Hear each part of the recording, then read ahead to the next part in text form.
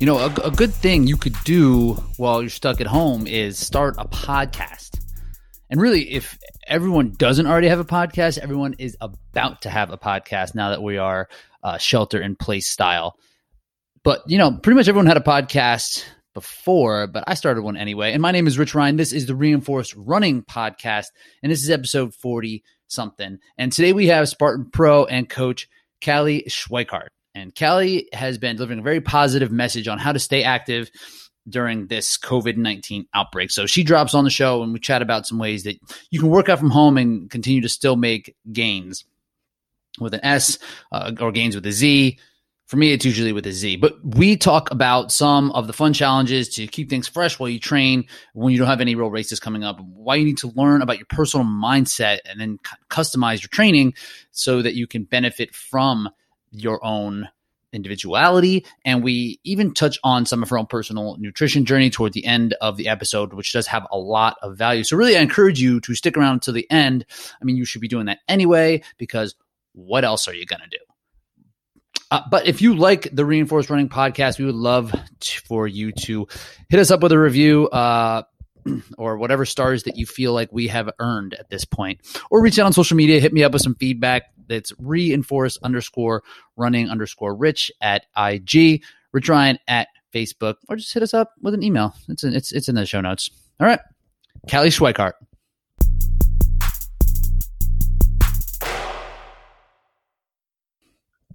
Cali Schweikhart in the house. What's going on? Hey, Rich. How are you? Doing well. And you're in your house, as everyone else should be in their house. That's what we got going on. So I'm really excited to kind of talk about some ways that people can get better at OCR while training in their house. But first, I have some questions. Will you answer these questions? Sure. Okay, good. What is your favorite show that anyone can binge watch, say on like Netflix or Hulu? Oh my gosh. My family and I recently became obsessed with a show called Broadchurch. One word, Broadchurch. It's British, I believe. And it was honestly amazing. It's like a crime show about a sad, but a little boy who got murdered. So really good. I highly recommend it. Yeah. I laugh when you mention it. It's like sad, boy gets murdered. It's like, it was so, okay. I know. It's intense, but it was amazing. I like intense. What is that on? Is it on Netflix? It's Netflix. Is it a 30-minute show or is it sounds like a 60-minute? It is. Yeah. The episodes I think ranged from like 45 to 60, maybe like towards the end they got a little over 60, but by that point you're like, give me all you can get, because it was, I could watch it for 5 hours, and I struggle to binge watch anything because I can't sit still. And this one roped you in? Oh, it was, yeah, totally. I miss it so much. Is there only one season? There were 3 actually, and we just blew through them in like a matter of weeks. Oh my God. It was awesome. The Netflix content is crazy. Like, I have never even heard of this show, and I don't even have cable, so I only watch Netflix. And there's so much stuff that a show like this can just slip through. I know. Yeah. And we've just been going through, it was Broadchurch. Then it was like, this other show, then Safe, which is with the guy who's the lead in Dexter. Like all these shows are like similar, but then there's something different about them. Now we're on to like a show called The Five, like all good recommendations. So great. There's a lot to check out. So you're into like crime dramas? Yeah, usually like the mystery crime stuff. And then movie wise, we usually go by actor. So like we have a few favorites. I love Bradley Cooper. My family and I love Philadelphia Ed Norton. area. Oh yeah, fan. Yeah. Yep. So we like them. Ed Norton, a lot of the classic actors, Tom Hanks, we like a lot. So movies we'll pick like that, but shows we like the crime stuff. The crime stuff. Cool. Good recommendation. If you could pick up one OCR skill instantly with like a snap of a finger, what would you pick up? Grip / obstacle proficiency. That's like, I would want to be able to go into any race in any conditions and be like, no, I'm bulletproof on all the obstacles. I know that. Wouldn't that be nice? That's what I would pick too. And I don't know if everybody would pick that. I think a lot of people would be like, oh, I need to get better at running, but like the grip stuff just makes me nervous all the time. Yes, exactly. Like running, for the most part, feels more in your control. Like if you dedicate your program to it. And I also love working on it. So, like, I don't know, for me, I love the idea of progressing in running. So I wouldn't just wish to be there like that versus Right. like grip stuff. It's just like, I hate being nervous about obstacles when it's raining or something like that. So I'd rather just have like sticky glue on my fingers all the time and just get through everything. I know. Same way. Do you spend a lot of time working grip? I do. Yeah. So, typically on easy days, I'll try to work in, at the end of like a run that I do, an easy recovery run. Something with grip. I'm fortunate to have like some stuff at home, like a rig and like a pull-up bar. Not a rig, but like I bought rings that you can hang. So Totally. try to do a lot of work with that and just working pull strength too, because pull-ups are a weakness of mine. So I try to get that in usually 3 to 4 times a week if I can. Nice. Yeah. Yeah, but bulletproof grip.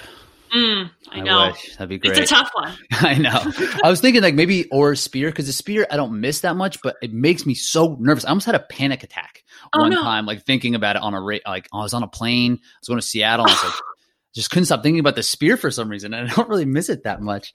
But oh my gosh. Yeah, no, I used to, I think I went my first couple of years, like before I went elite, like I didn't make one for like my first 2 seasons. Oh my God. And then I set up my own to practice, and it's been much better, but it's still super nerve wracking. Cause you never know, but yeah, I know. But I think like with the ratio of having the spear versus like all the grip stuff, I think I'd benefit more from being super solid on my grip.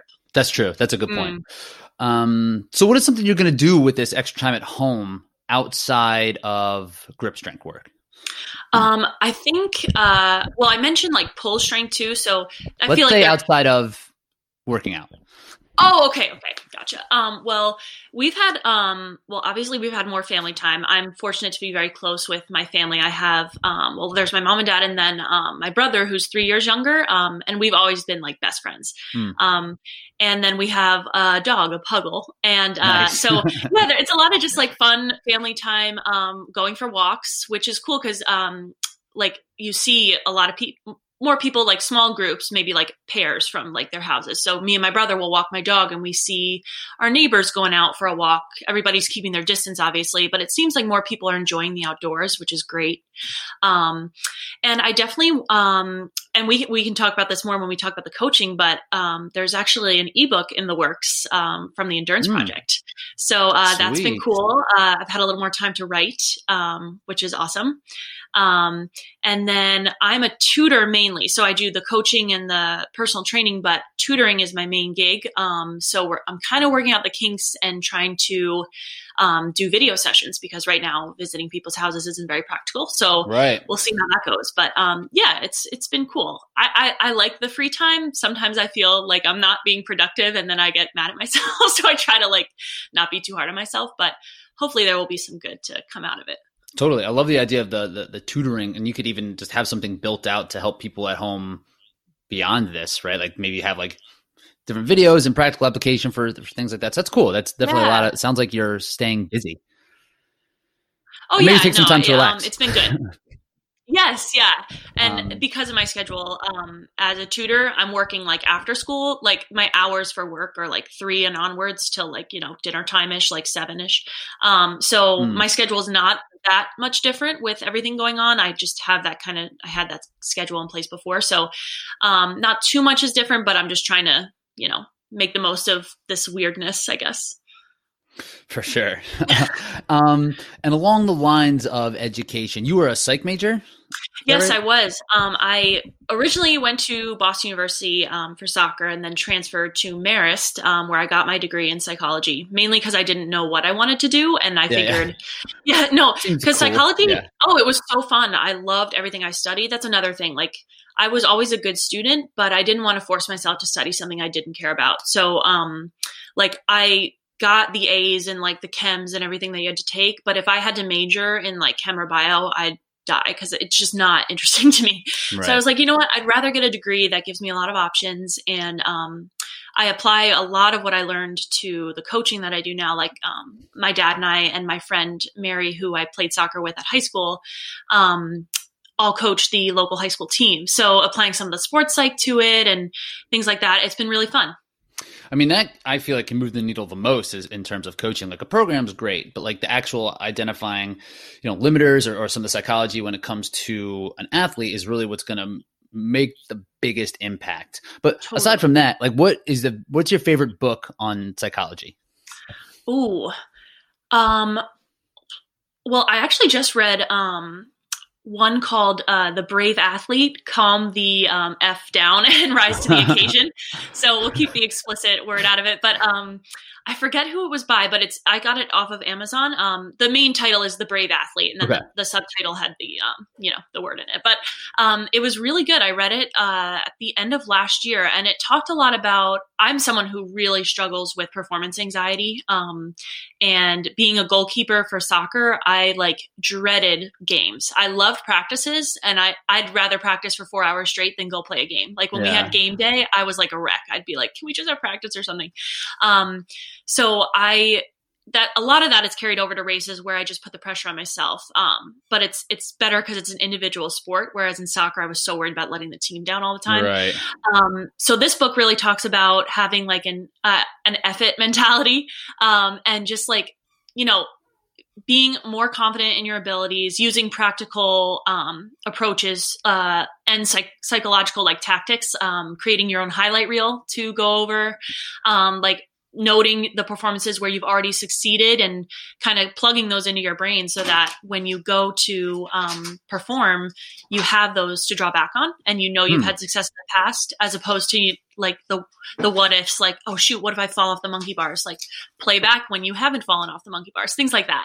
But the one major key I drew from it was that, like they said, the effort mentality, where you just got to go for it sometimes and not care where you place and not care if you screw up, and just play, have fun, and just enjoy being out there and pushing yourself and see what comes out of it. And I actually read that right before High Rocks New York City, which I kind of did on a whim because my friend Morgan was doing it. And I had no expectations for that. And I kind of went in with all right, let's see how this goes, and ended up placing third. And I was like, whoa, this is awesome. And then I fell in love with High Rocks and the singles and the doubles and everything. So a lot of good came out of that. So yeah, The Brave Athlete was the Brave Athlete. That sounds like a really good practical read, because that is the thing, having that highlight reel to come back on has to just give you such a sense of calm. It's okay. Totally. It doesn't matter. And being less outcome based, what if I absolutely screw up, and I like that. I'm going to check that out. That's an awesome recommendation. Thank you. They have a whole section on that, by the way, the outcome based goals versus process based. And they talk about that. Yeah. And determining what kind of person you are in terms of what you hone in on. And if you're, I forget the exact terms, but it was if you're this category, then you focus on every little thing needs to be in this place, and things like that. And then they teach you how to tailor your pre-race routines and your training routines to the type of mentality you are. I'm very this, and this needs to be perfect. I'm a very perfectionist, and that's something I struggle with. So they outline how to decrease performance anxiety by easing those, compulsions, kind of needing everything to be perfect. So yeah, it's really cool. That's getting to know yourself as an athlete is probably invaluable, because you and I could do your exact routine, but it wouldn't work for me as far as mental performance. I mean, maybe, but knowing what to do for yourself and knowing who you are, not just as a person, but how that relates to you as an athlete, I could imagine goes a long way. So I'm sold. I'm going to order it. Good. Let me know how you like it. I will. Awesome job. So yeah, got through the questions, answered them all. Perfect. So yeah, just let the listeners know a little bit more about yourself, who you are as a coach and as an athlete. Okay. So I grew up in a very active household. Both my parents were athletes. My dad actually played soccer for UConn, and my mom was an avid basketball, tennis player, a lot of different sports. So I grew up thinking the daily workout was a normal thing. So then when I got into middle school, I was obviously drawn to sports, picked up soccer and basketball, and continued to play those throughout high school. And got recruited by Boston University to play soccer there in their D1 women's program. And that was a really cool experience, but I just the school wasn't the right fit for me. So after a year of that, I transferred. I took a gap year and then transferred and stopped playing, but became more of a coach and started coaching. And during that time is when I tried my first Spartan race as per recommendation from my friend. And I fell in love with it because it was all aspects of fitness. And ever since I was in high school and wanted to stay in shape for the sports I was competing in, I loved cardio. I love strength. I love plyo, everything. So Spartan just seemed to combine everything. And I just was like hooked right off the bat, and gradually started like learning what it means to train for running. I had no clue. Right.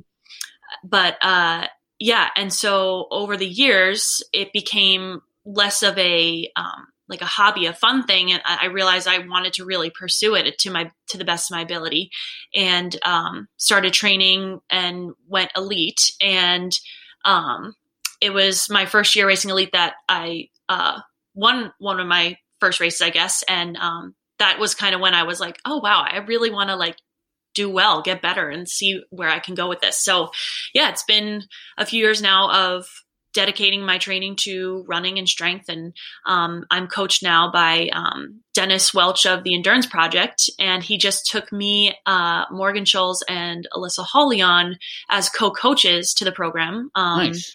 Yeah. So we all have coaching certifications. I'm a certified strength and conditioning specialist. And we figured it would be cool to appeal to more female athletes as well, because Dennis, being the sole male coach before, he wanted to appeal to a broader audience, and he knows us well. He coaches us all. So that's where we're at now, where I'm on the Spartan Pro team, competing for them. And then also opening up my coaching services in the world of OCR, along with the coaching I do for soccer at the local high school, that I coach with my dad and my friend, and personal training, and then the tutoring that I do on the side. So it's a lot of a mishmash kind of thing, but athletically it's like, elite Spartan athlete, I guess, and then focusing on coaching whoever I can help out. Totally. And you say it's a mishmash of things, but it really is about helping people when it comes down to performance. You know, coaching soccer and coaching an OCR athlete, and essentially coaching a student, it's all geared toward them to get better. Right? Yeah. Like, there is an element, like we mentioned before, there's an element of coaching that is beyond just the workout, what to do every single day. Mm-hmm. And so those things, they tie together. And it sounds like, you know, you have all that in that background. And with your upbringing, with having all those sports, it really does kind of seem to fit into the Spartan like really well, because it's just part of your lifestyle. And that's really what Spartan preaches, is like how this race can kind of turn and make you a more healthy, positive person and be great for your lifestyle in general. And they just came out with this Unbreakable campaign. Be Unbreakable, hashtag Be Unbreakable. Yep. Hashtag Be Unbreakable. So tell us a little bit about that. I know you were involved a little bit. You did some at-home stuff before. So tell us about what's going on with Spartan and the Be Unbreakable campaign. So they've kind of just wanted to kind of get everyone to band together in this like weird time where obviously races are postponed and the season's kind of on hold right now. But that they want us to realize that doesn't mean that things stop.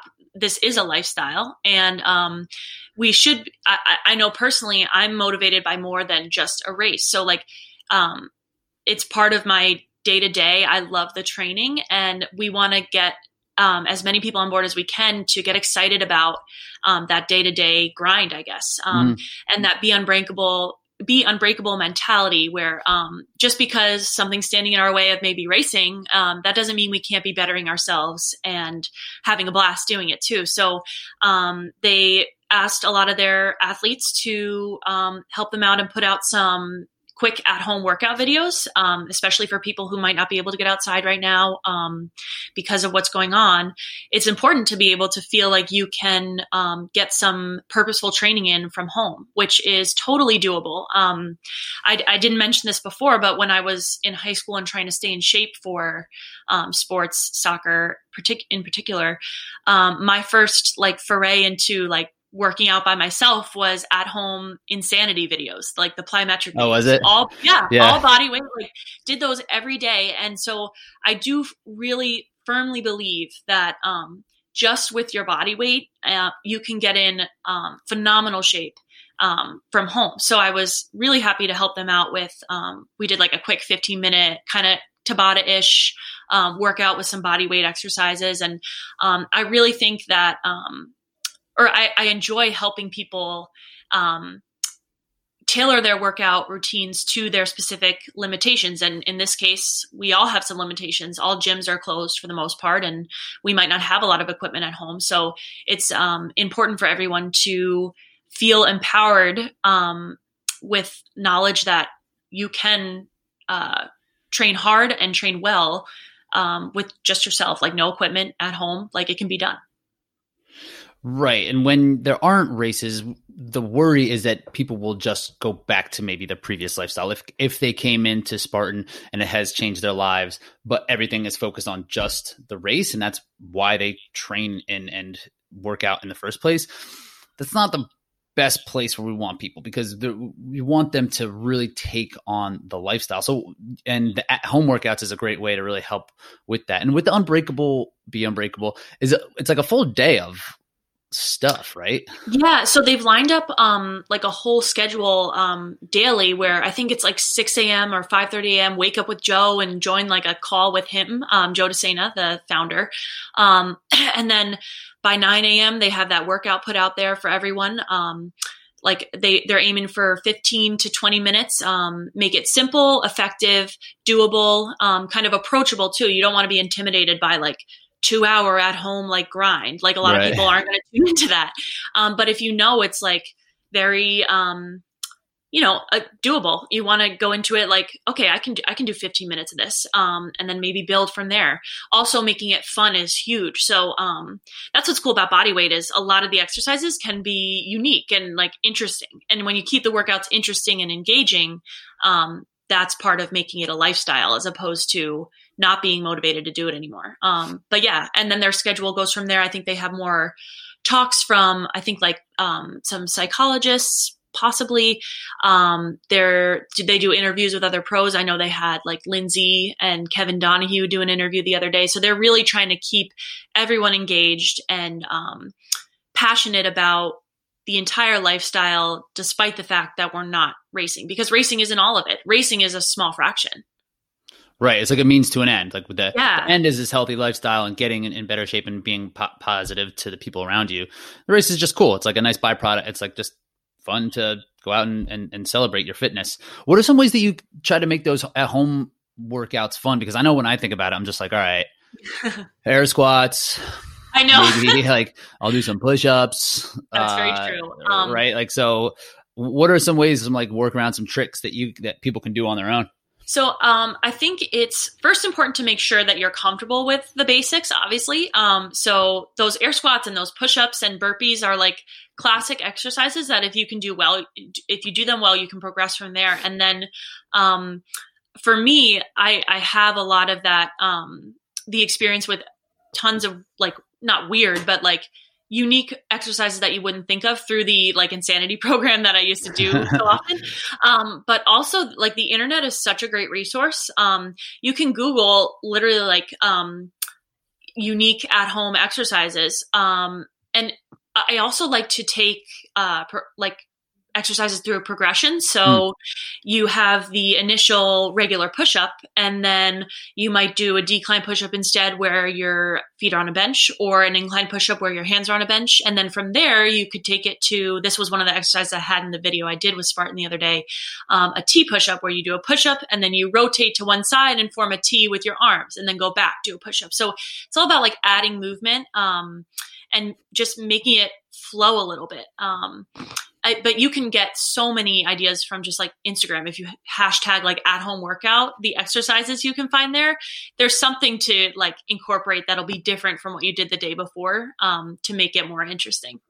Right. And usually the internet is a terrible place to get fitness information. But right now, when it comes to variations as to what to do at home, so you're not just doing like air squats, like, okay, like plyo air squats with like a twist, or like a T-spine twist at the bottom or something. There is always going to be little things that you can do to find those. Totally. I think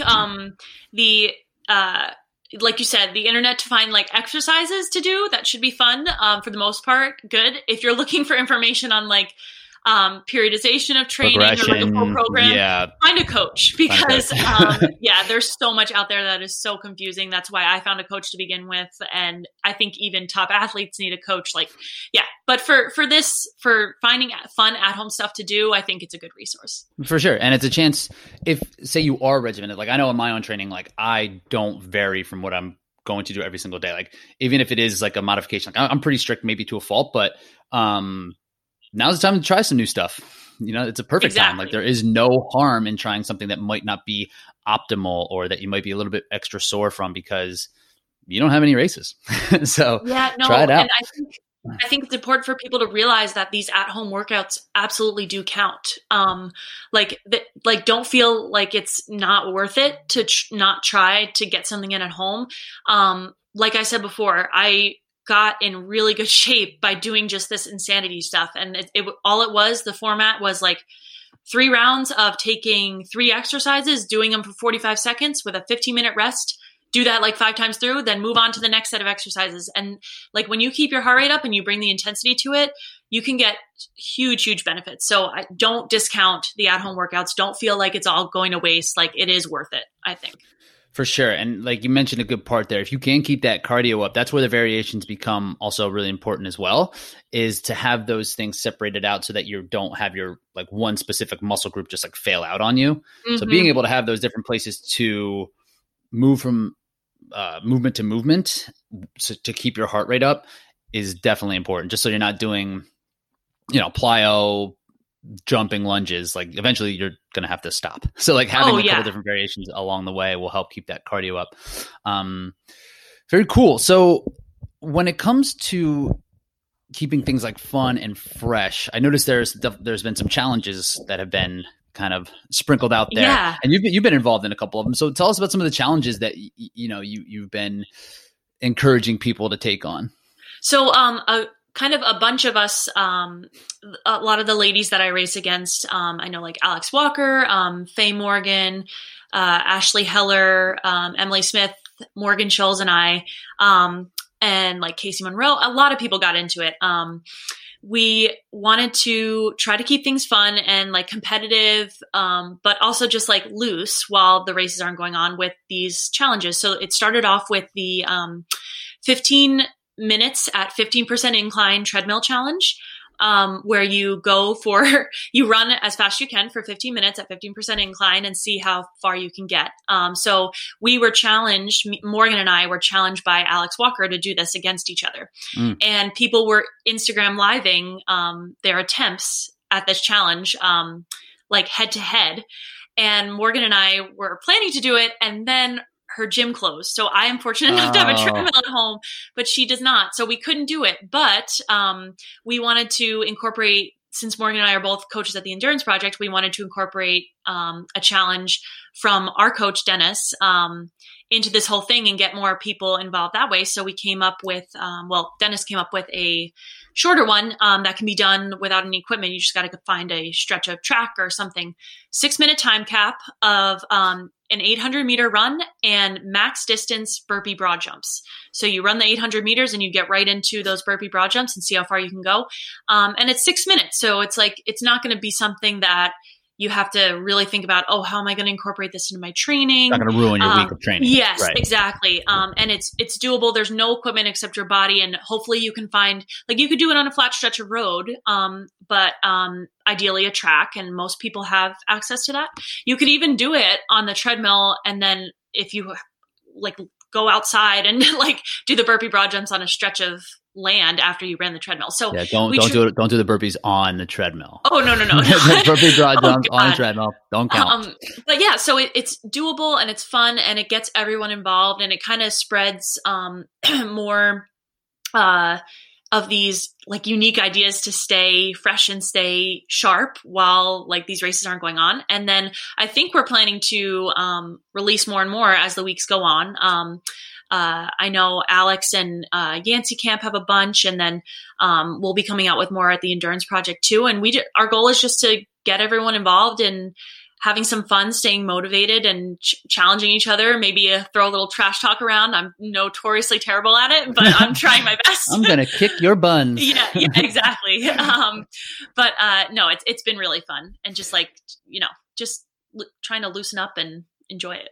And it's fun to compete. Like, competition shouldn't be the end all when it comes to why we're in this, but it does spark growth. It helps people get excited, and it helps push people beyond what they would typically do. Like, if that was a workout that was just assigned, I'm sure I would do less burpee broad jumps than if it was against a friend of mine, Totally. That would huge. be in my head the whole time. I'd be like, no way. Like, I am going to go crazy right now because I'm not going to lose this. Yeah, exactly. So did you not do the 15-minute?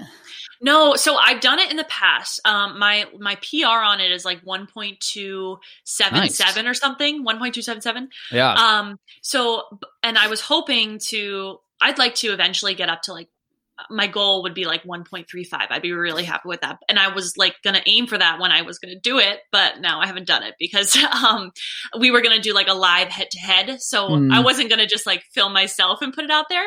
But hopefully, not too far out in the future, gyms will open back up and we can definitely hop on that challenge again and make up for our missing out on it. But no, like Faye and Alex went head to head. They crushed it. And Ashley and Casey and Emily and Heather Golnick. So it was awesome. It should be like a tournament, and like they move on and like you go against the next person and it goes all the way through. Oh my God. That'd be cool. Like, but then you'd have to do that freaking test more than once, which is awful. I was supposed to do it, or I was going to do it for my own training this week, but I don't have treadmill access either. But so I'm not that upset because it really sucks. I know it's brutal. It's great mental training too, because it is just a grind. It is pretty awful. It is so awful. Like, and if you do like an all out 5K, like it will suck. It'll suck by that third mile. It'll probably suck by the second mile. But that 15-minute test, that sucks in the first like 5 minutes. I know. And like you can really blow yourself up right from the jump, and then you can't really recover back from it. That is absolutely huge for me. Like if I go out too fast on that, I'm done. So I really have to like gradually go at it and then amp up. My recommendation is to make a specific playlist with like 5 songs that pump you up to the max. That was my when I PR'd last time I did it, that's what I did. And I was like, this is clutch because I can't just rely on random music right now. I need like the best of this. It needs to be super loud, blaring in my ears. I agree. I do the same thing. Like I don't really listen to music when I run, except when I do something like that where I just need to have everything blocked out. So if you're going to do that, if you're going to try, I would suggest it. That's that's more or less like I do have a lot of athletes I coach do that test as well. I think it might be a Yancey Camp thing. I don't know who. Yeah, I think it was like, I think it's been like a big, like a benchmark that a lot of people use. Kind of like use, a standard benchmark now. Yeah. Yeah. And then I think Yancey popularized it. Forgive me if I'm wrong, Yancey, and you did come up with it, then my bad. But yeah, no, he's made it a big part of his benchmark testing for Yancey Camp, but it's something that the Endurance Project uses. It's just a really good benchmark to have. And especially because everybody kind of does it now. And if you can get up toward a mile, like at any level, like that's pretty good. Like it's awesome. I've heard like, I know Sage Canaday, like did this test. So he's this very famous trail runner. And I think he got 1.97 or maybe even 2 miles. Like that is so ridiculous to me. I cannot even, but it's awesome. Just, I think it's a great thing to motivate you to do better because when I first did it, like just to give you an idea of my progression, when I first did it, when I didn't really run at all, I was kind of just like getting into Spartan. I got 1.03, I think. So to look back a few years later, and now I'm almost at 1.3, like it's something cool. It's tangible progress like that is important to maintain motivation. And that's why benchmarks are useful. And that's why I think you as a coach and me as a coach, like we recognize that athletes should have that to look back on and to say, hey, like, wow, I accomplished something here. Especially now where we do have time of prolonged, like we're not getting as much feedback because we're not racing. So getting feedback from these type of races, even if it's just being able to exert a mental effort like having something like that is great. And making progress, like 0.2, like 0.2 of a mile is like crazy progress in that test. Like it's minimal. It's so little. Like if you get 0.02, it's like pretty good. Yeah, no, that's what's weird. It's like you look at the scores and you'd be like, oh, like she got like 0.04 more than me. Like that's actually a lot. Like a butt kicking, yeah. Yeah. So like you don't realize. But no, it's cool for me not having a running background. I'm like just starting into, like I've learned so much through my coach. But it's taken a long time to like build up to where I feel competent, with my training and then training others. But, not having that base from like childhood on, it's been really cool to see progress like that, in tests like the 15 by 15. So. And that's another thing when you have an endurance background, you just learn how to pace, for lack of a better word. Like you can know how intuitively you feel, what an effort should feel like for 15 minutes. Like I could go onto anything and be like, I can exert this effort for 15 minutes just because I know. Yep. But if you don't, like, it's really hard to figure that out, especially when you're doing it for competition. You're like, I need to go hard. Totally. And that's something I struggled with and still do sometimes. Pacing for sure. I've always been an athlete where I would prefer to go moderately hard for much longer than to go very hard for short. So conditioning for sports, just to give you an idea, at BU, we had a few fitness tests we needed to pass in order to play for the season. So we had one, it was the 25-yard shuttle, where we had to go run 25 yards and back 6 times. So it's 300 yards total. That destroyed me. I barely passed it. It was awful. I think our benchmark for goalkeepers was like 61 seconds. Okay. And it took me 2 or 3 tries to get it. And obviously you can't try it in the same day. Oh yeah. And they were like, obviously they know like you can't do it again in that same day. So they let you try again like in a few days. But then we also had, struggled with that. But then we had the beep test, which I'm sure you've heard of. It's like the pacer test. Notorious, test for. It's almost like a death by workout, right? Like goes. Yeah, so you could explain it. Yeah, there are a few different versions, but what we had was you have a cone set up on one side, and then 20 yards across the room you have another cone, and you hear a beep, and as that beep sounds, you start your run to the cone across the room, and then you have until the next beep to get to that cone. So you could run, say the beeps are 20 seconds apart. You could run it in 10 seconds and you'd have 10 seconds rest before you have to go back. And slowly, each level, the beeps get faster and faster. And the idea is to test your endurance and see, because obviously each round is getting a little bit harder. But with that one, so I tied with my teammate for winning that test. So like, even though I was a goalkeeper, I was winning that versus really struggling with the shuttle run. So that tells you the type of athlete I am. Like I'm more, I feel like slow twitch endurance stuff. Yeah. So that pacing is hard for me. Going all out like that, I really struggle to not like burn up real quick. Totally. And that's also the dot test, or like what I mentioned, like a death by test, like how that would be work on a death by test. It'd be like every minute you would do like a shuttle back and forth. And the next time you do 2 times in that minute, and then 3 times the next minute until you run out of time in that minute, however many times you can do it in a minute or whatever. But that ends up being a lot of mental, it's like how to push, how to not, like, cause it's not, you never have to go on the death by test. You never have to go that fast until like the very end. And then it ends up being pacing. So I actually like that kind of test. Do you ever do that anymore, or are you good? I actually, you know what? I'd be really curious to do the beep test again, just to see. I'd have to look back and like know what my score was from then. But I honestly, now that I'm thinking about it, I feel like I'd want to like program some training. You should do it. Program it for my athletes. Maybe do it myself. That'd be fun. It's really good. It's like because you start off slow and you warm up and you warm into it, and then by the end, it's like all out, and it's a great session. And there's stop and go and like lateral movement, which isn't like in a 15-15 or even in a 5K. It's still a running workout. It's not necessarily an OCR workout, but that's much more sports specific because we're stopping, moving, going side to side. That's so true. And that's another thing I like to try and incorporate into the training I give people and the training I do, that lateral movement, not being that one-dimensional straight like runner, because you don't have those twists and turns. But in a race, think about the terrain we run on, think about all the things we do.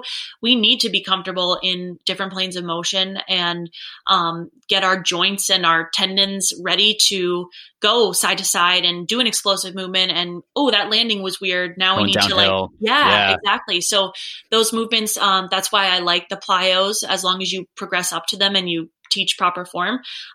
Strength movements, certain strength movements, like those are all so important to not be so one dimensional in one plane. So yeah, I like it. And and you mentioned, the plyos, they are going to exert a lot of energy and get a lot of muscle activation in like one good shot. And some of the things that you've kind of moved into this season, like you mentioned, are those high rocks events. Are you also going to do some DecaFit if we end up having a season?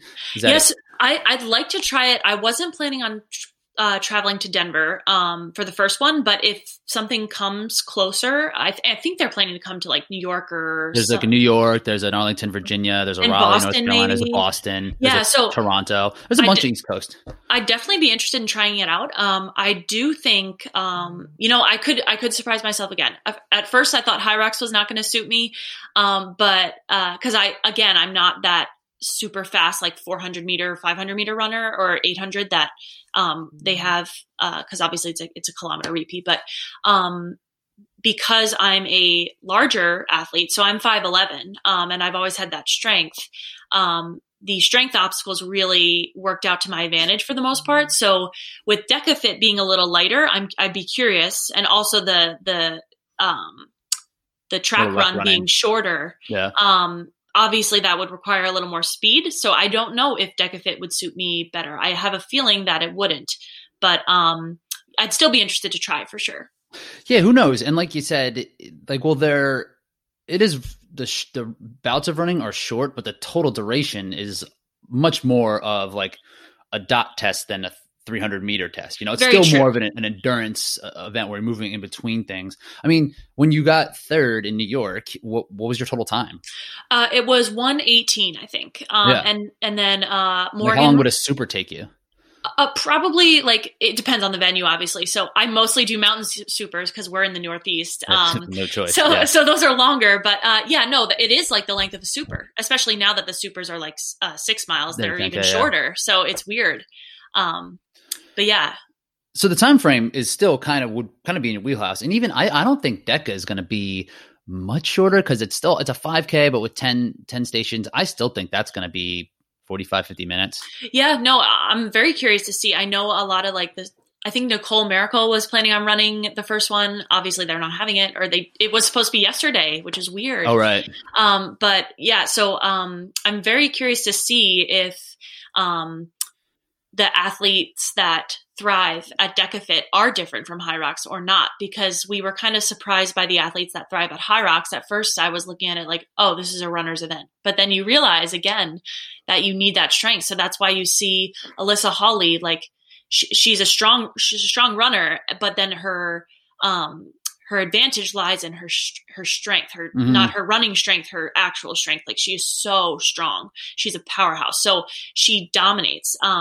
And Faye Stenning is freakishly strong, especially for her size. So yeah, right. Yeah. So she's a phenomenal runner, obviously. But then, the reason she excels at High Rocks is not necessarily because she's a phenomenal runner, but she is freakishly strong for her size. So it's very interesting. I'd be curious to see if DecaFit is a little different, where it's, the speed kind of puts people more of an advantage than High Rocks, but I don't know. Yeah, I'm thinking there's not that game changer like that. Yeah. There's not the sleds. There is a sled thing, but it's not like that heavy ass sled that High Rocks has. Right. But it will be fun. It'll be really fun to see how that plays out. Definitely. So if you were to train, like if that was to be your focus, and if you're like, all right, cool, I'm going to do High Rocks, I'm going to do the World Championships. Were you planning on doing the?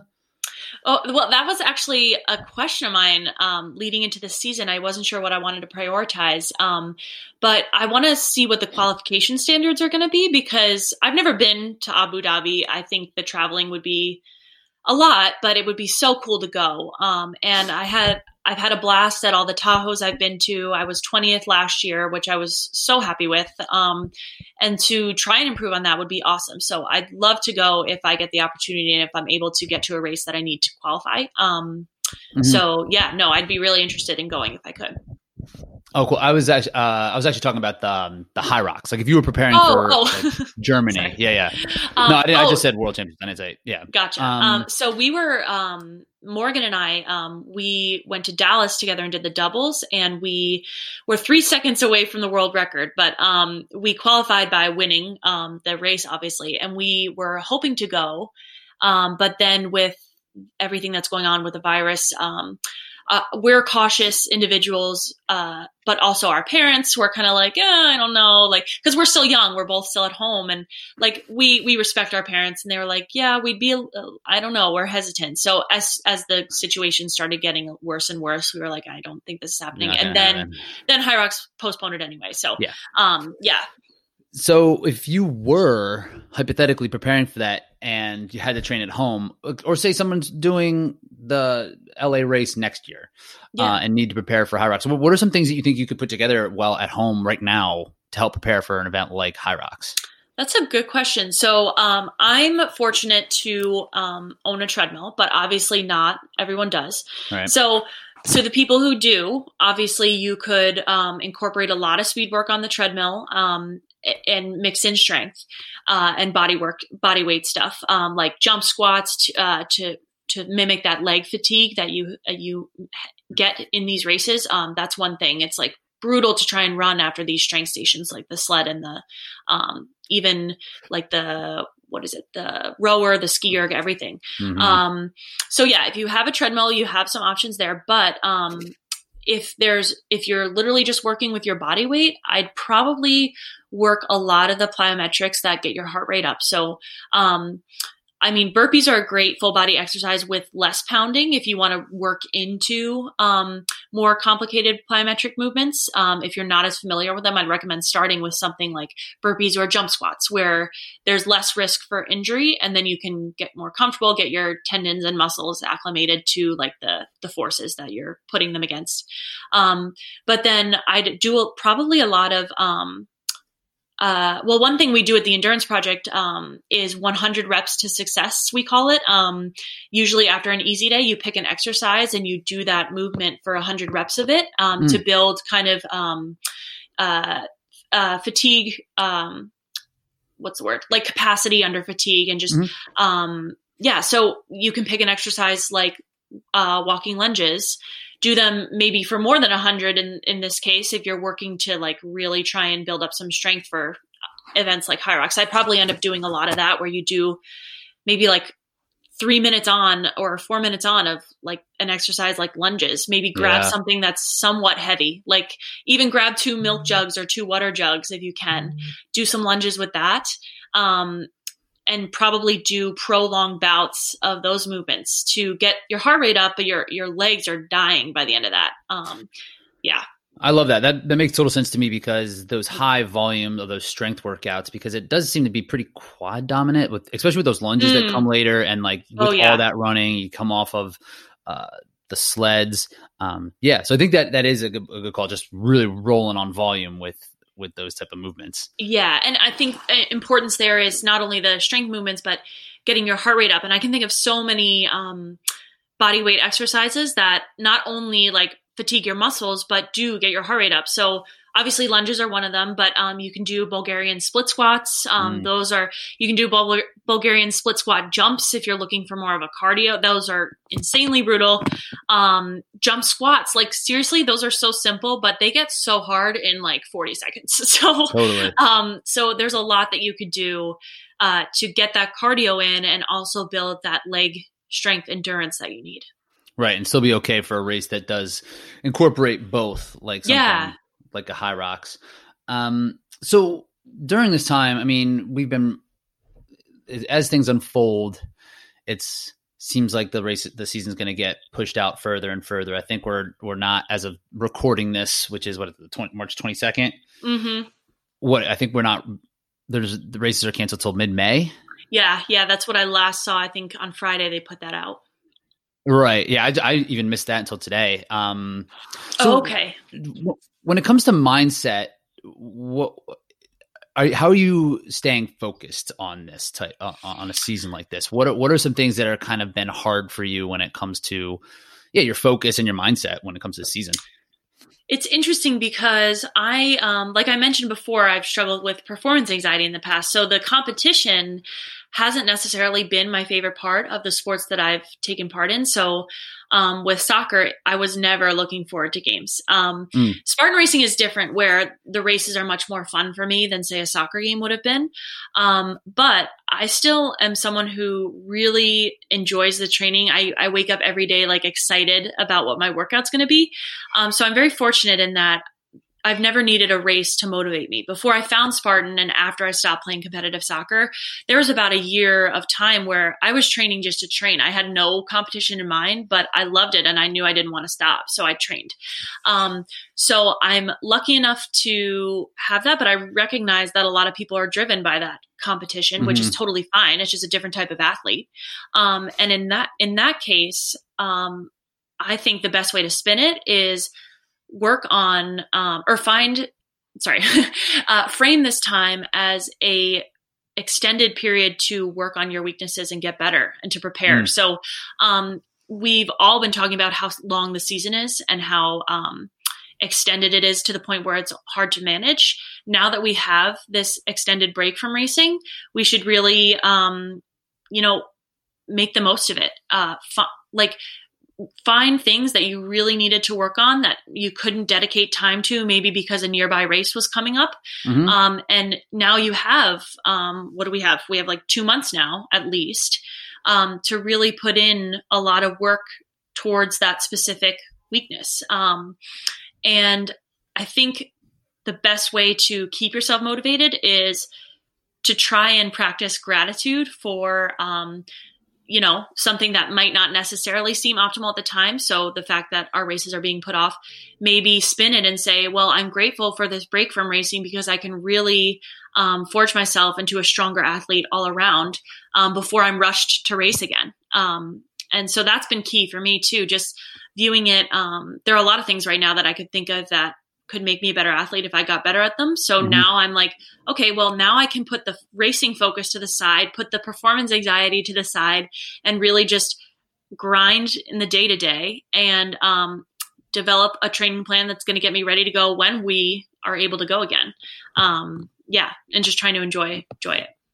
I love that. And it's like a way to kind of focus on your confidence. Yeah. If you can work on those weaknesses, and you'll just be a better racer as is. And I was talking about that with one of my coaching partners, is like everyone just spends time preparing for races and no one really spending that much time like getting faster or like getting stronger. It's like, we're preparing for this race. So let's take this time to really work on something specific.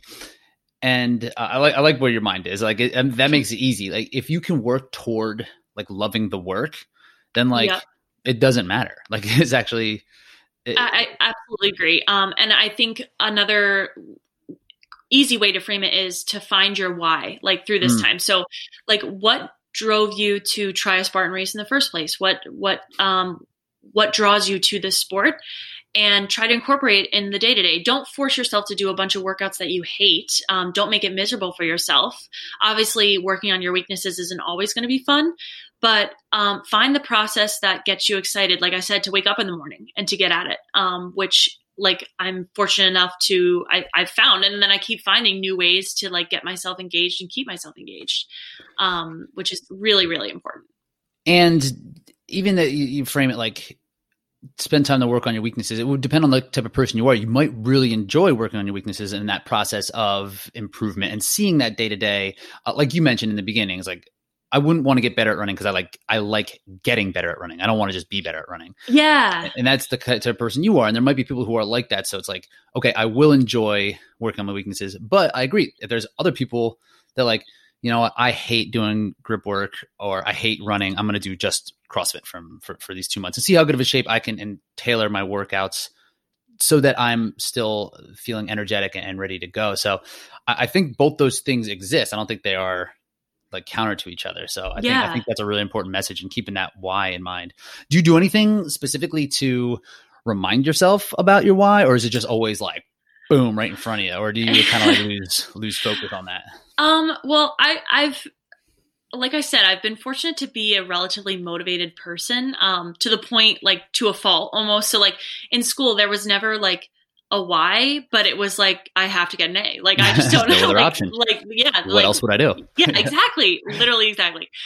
So there, a lot of that comes into play for me at least. But I think, one thing that I'm constantly drawn back to is like the feeling of accomplishment after like a great workout, or just like getting outside that's something I've also like, I'm an anxious person, and I've struggled with mental health from time to time. So I recognize the fact that getting moving, getting outside is really a great way to get a release from a lot of the like life anxiety that I might have. And I know so many others feel the same.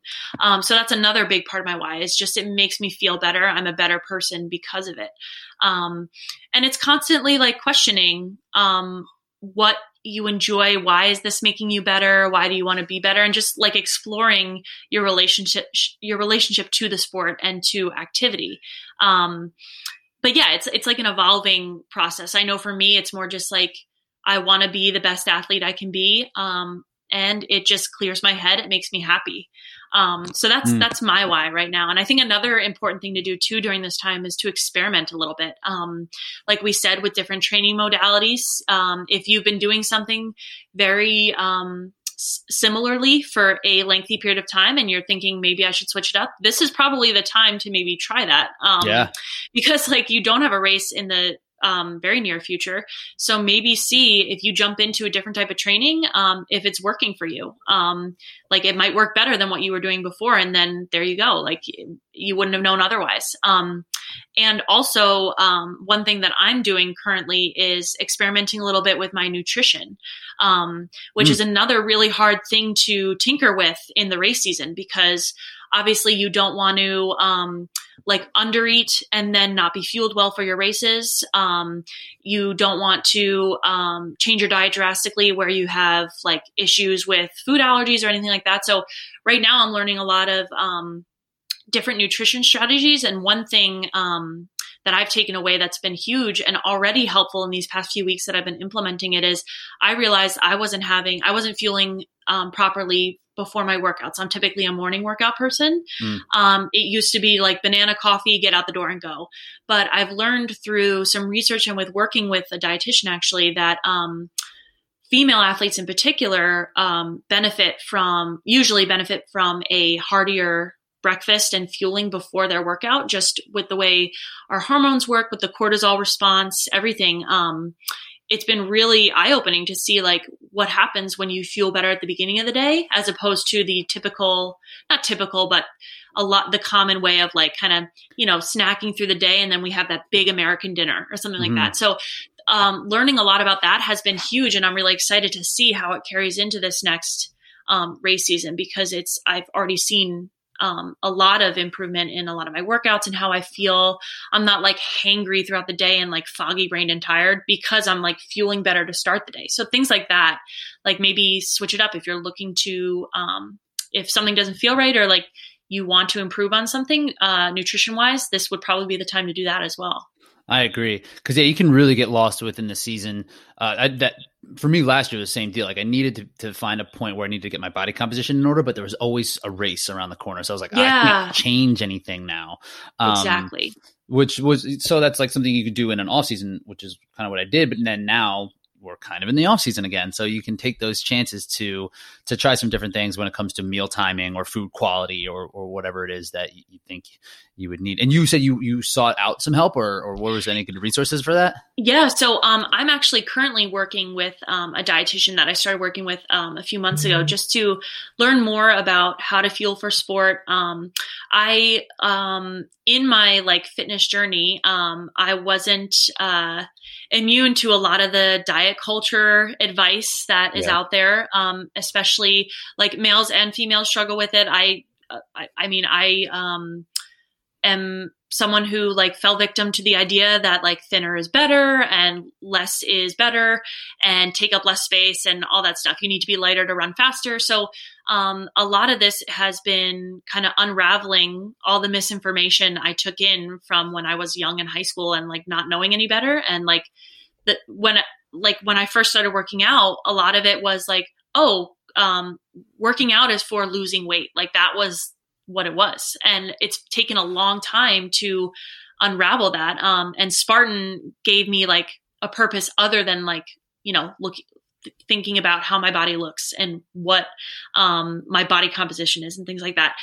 Fueling for athletics over aesthetics is kind of like what I'm prioritizing. So yes, I did reach out to a dietitian, and it's been really eye-opening to kind of tackle a lot of the habits that stem from me buying into all that like misinformation that so many young girls and young guys fall victim to. So I recommend anyone who's like really struggling with mindset around food, or just like if you have no clue if you're fueling properly or not, to work with a dietitian, like a professional, because there's so much guesswork. And I found when trying to do it myself, I just wondered if I was doing the right thing, and I'd never get anywhere, because like I'd try something and I'd be like, I don't know if I should be doing this. And then I'd fall back on something else. And then you never get anywhere because you can't trust yourself. So there's a lot of work that needs to be undone when it comes to nutrition that is totally. like so deeply ingrained in us. And it doesn't even stand like, what the culture has done to our own perspective, but also what the culture has done to our parents' perspective and their parents' perspective. Like this is something that that's really deep seated. So to make those moves, like there needs to be more than it's like, oh, okay, I'm going to start eating blueberries now. Like, like there's exactly. like, right. There's not going to be anything. And but that people do search for that. And that's why like the diet culture exists, because people know they need to make change and they want it to be something that they can add as opposed to like undo. But really you need to take that time, and it sucks and it's hard. It's freaking hard. It's really hard. It's a process for sure. And that's why it's really cool to have someone guide you through it. And other takeaways I've gotten from it, it's like, because obviously we recognize, like, I'm not going to be one to say like, physics don't play a role, and like your size or weight doesn't play a role in how you're going to perform. But when it's dictating your day to day and your training and your thought process all the time, there's something wrong there. So for me, it's been a lot of learning, like, where does like my personal body like fall in terms of feeling good and performing well versus like a number on the scale or something like that, where like that's so arbitrary. And I was actually like fortunate enough to find a coach in Dennis Welch who believes that wholeheartedly. So he was kind of the first person to kind of open my eyes to the fact that like, if you train properly and you fuel properly, your body's kind of going to find the right place, hopefully, versus the idea that it should, like, that's what you should be manipulating. So in kind of opening my eyes to that, I was like, I want to learn more about this. And eventually I started working with a professional who's kind of, like I said, helped me implement better strategies for thinking like an athlete and feeling like an athlete versus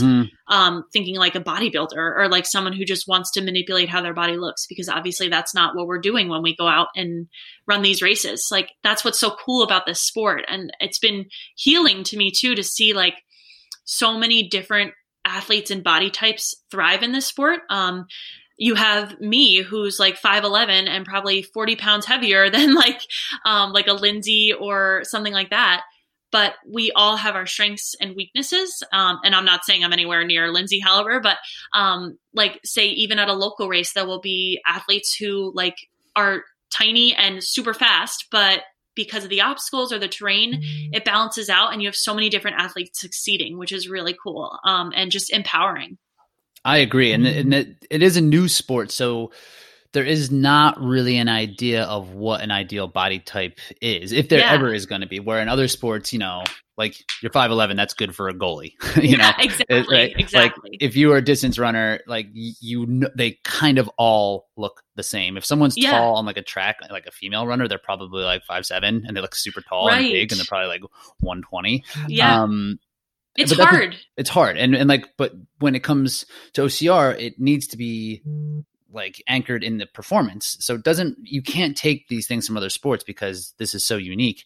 But that's also what's important, again, as we kind of circle back to having like these performance indicators to make sure that you are doing it for the right things. And that if you're going to take this chance and move on nutrition, you still should have some sort of performance indicator there that's not the scale, right? Or it's not Totally. just how you feel you look. Yep. Exactly. So yeah, if you're going to change things, like use that data, like check the scale, check how your body composition is going, but also like you need to know if you're performing well.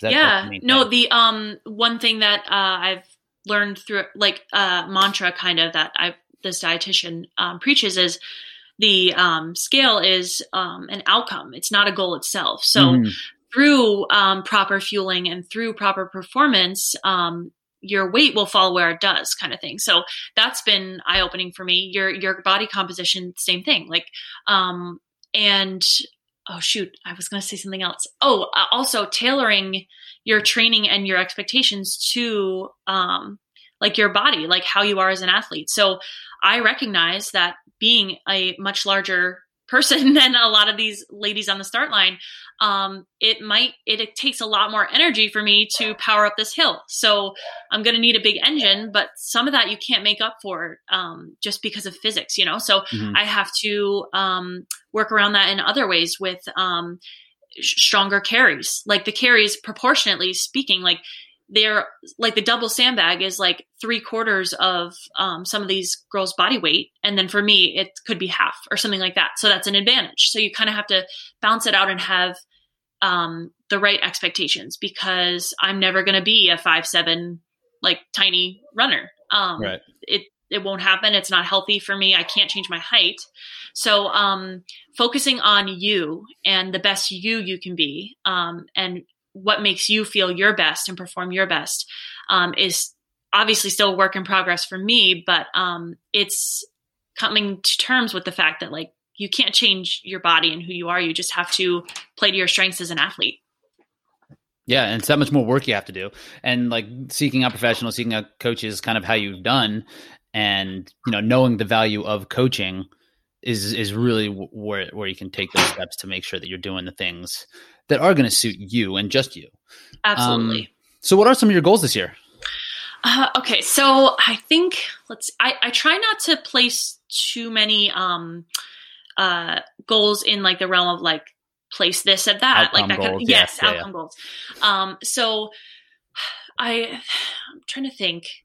Well, High Rocks was going to be a big one. Me and Morgan wanted to break that world record. We were going to go to LA and try to break the doubles. So what happened? Did you break it and then you had it be broken like a minute later or something? So the reverse, we went to Dallas and the record was like 1:01:30 for the doubles competition, something like that. And the morning of, Morgan's dad sends us a text saying the record was just broken in Germany because they had their time difference meant that they had the event already that day. And two obviously very fit girls ran it and ran 57:53. So that was almost 4 minutes that we thought we had. It. Yeah. So we were like, shoot, like we're going to have to like really crank it now. And we did, but we were 3 seconds from, we got 57:56. They got 57:53. So that's we had crazy. the American record, wink, wink, but, yeah. So then like 3 races. That's fine. That's fine. No, I know. Hyrox was like, come to LA.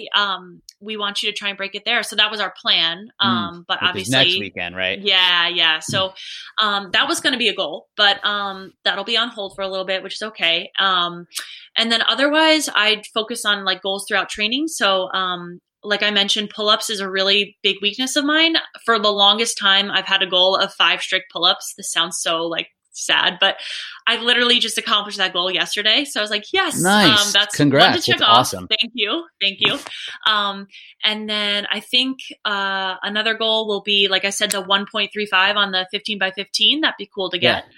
So training goals, because they're more, controllable, then like it's very hard to go to a race and say my goal is to place first. Obviously I have those goals when I go to like regional races, say, but you can't control who's showing up and you can't control what happens. But in training, setting goals like that is really fun and motivating, because if you put in the work, as long as the variables kind of fall where they should, like you don't wake up sick and then go try to do this like challenge, then it's much more like it sets you up for success as opposed to feeling like a failure. So, so that would be a goal.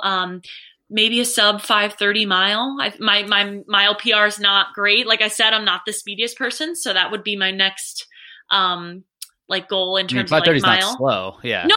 It's not slow at all. I'd be thrilled, honestly. Yeah. But I know against like my competition that some people would say, oh, that's nothing. So, but yeah, no, you got to keep it tailored to you. Like you said, recognize the athlete you are. I wouldn't go out and say, oh, my goal is to run a 4:30 mile when I know that's not going to happen. So, right. that'd be great.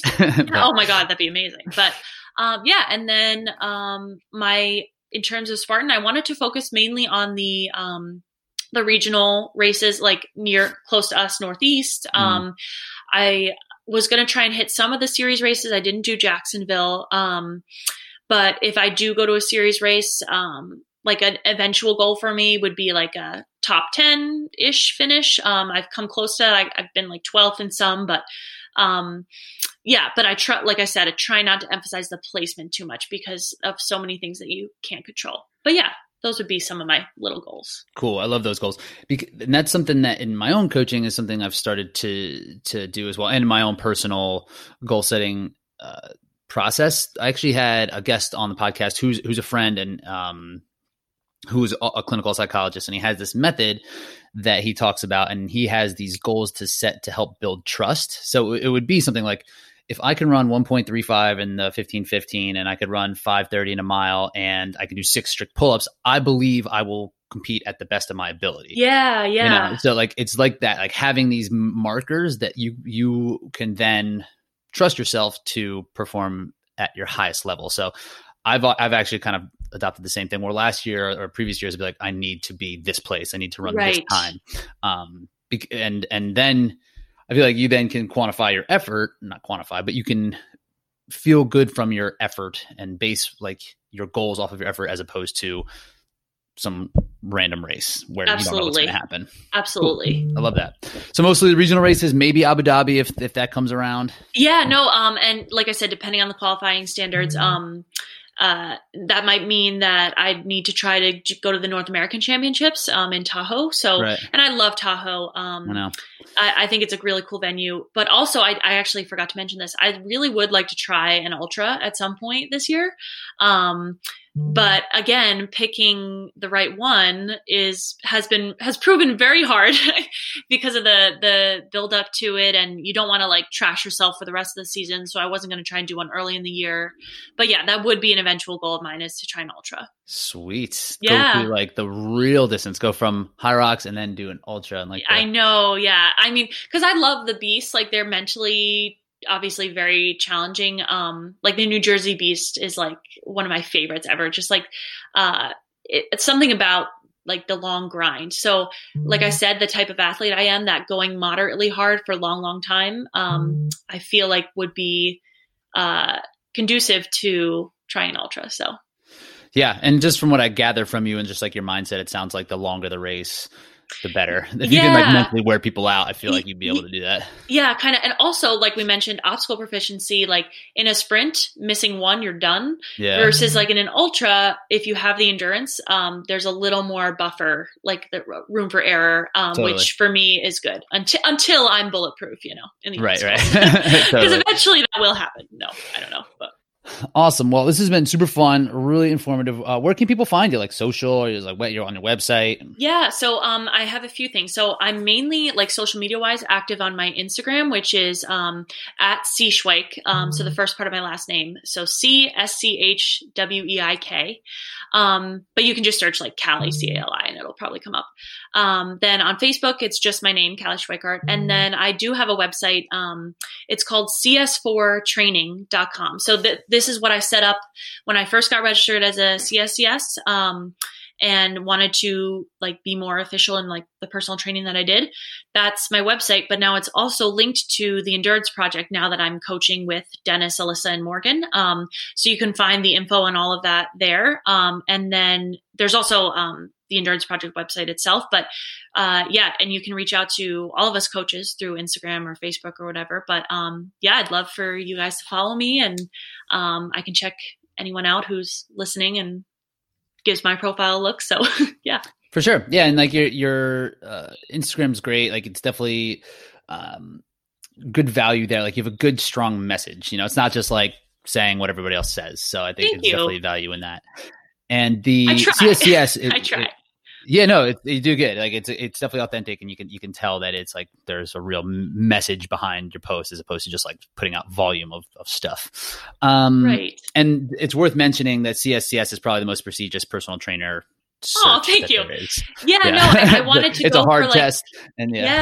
I did my fair share of research as well, and I thought that was most suitable towards my goals. Especially, it enables me to work with college teams, and like, should I want to go into that space, I'm now I have the credentials to, like, say, go work for I don't know, just a college nearby and help them with their teams, as opposed to just like, working in a gym, which is cool too.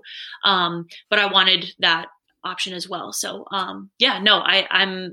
I liked the studying for it. I enjoy putting it into practice. So if you're looking for a coach, let me know. Look her up. Cool. Awesome. So I'm going to press stop on this, but we'll stay on. So I appreciate you popping on, and for everybody listening, we're signing off. We'll see you. Thank you so much, Rich. This was awesome.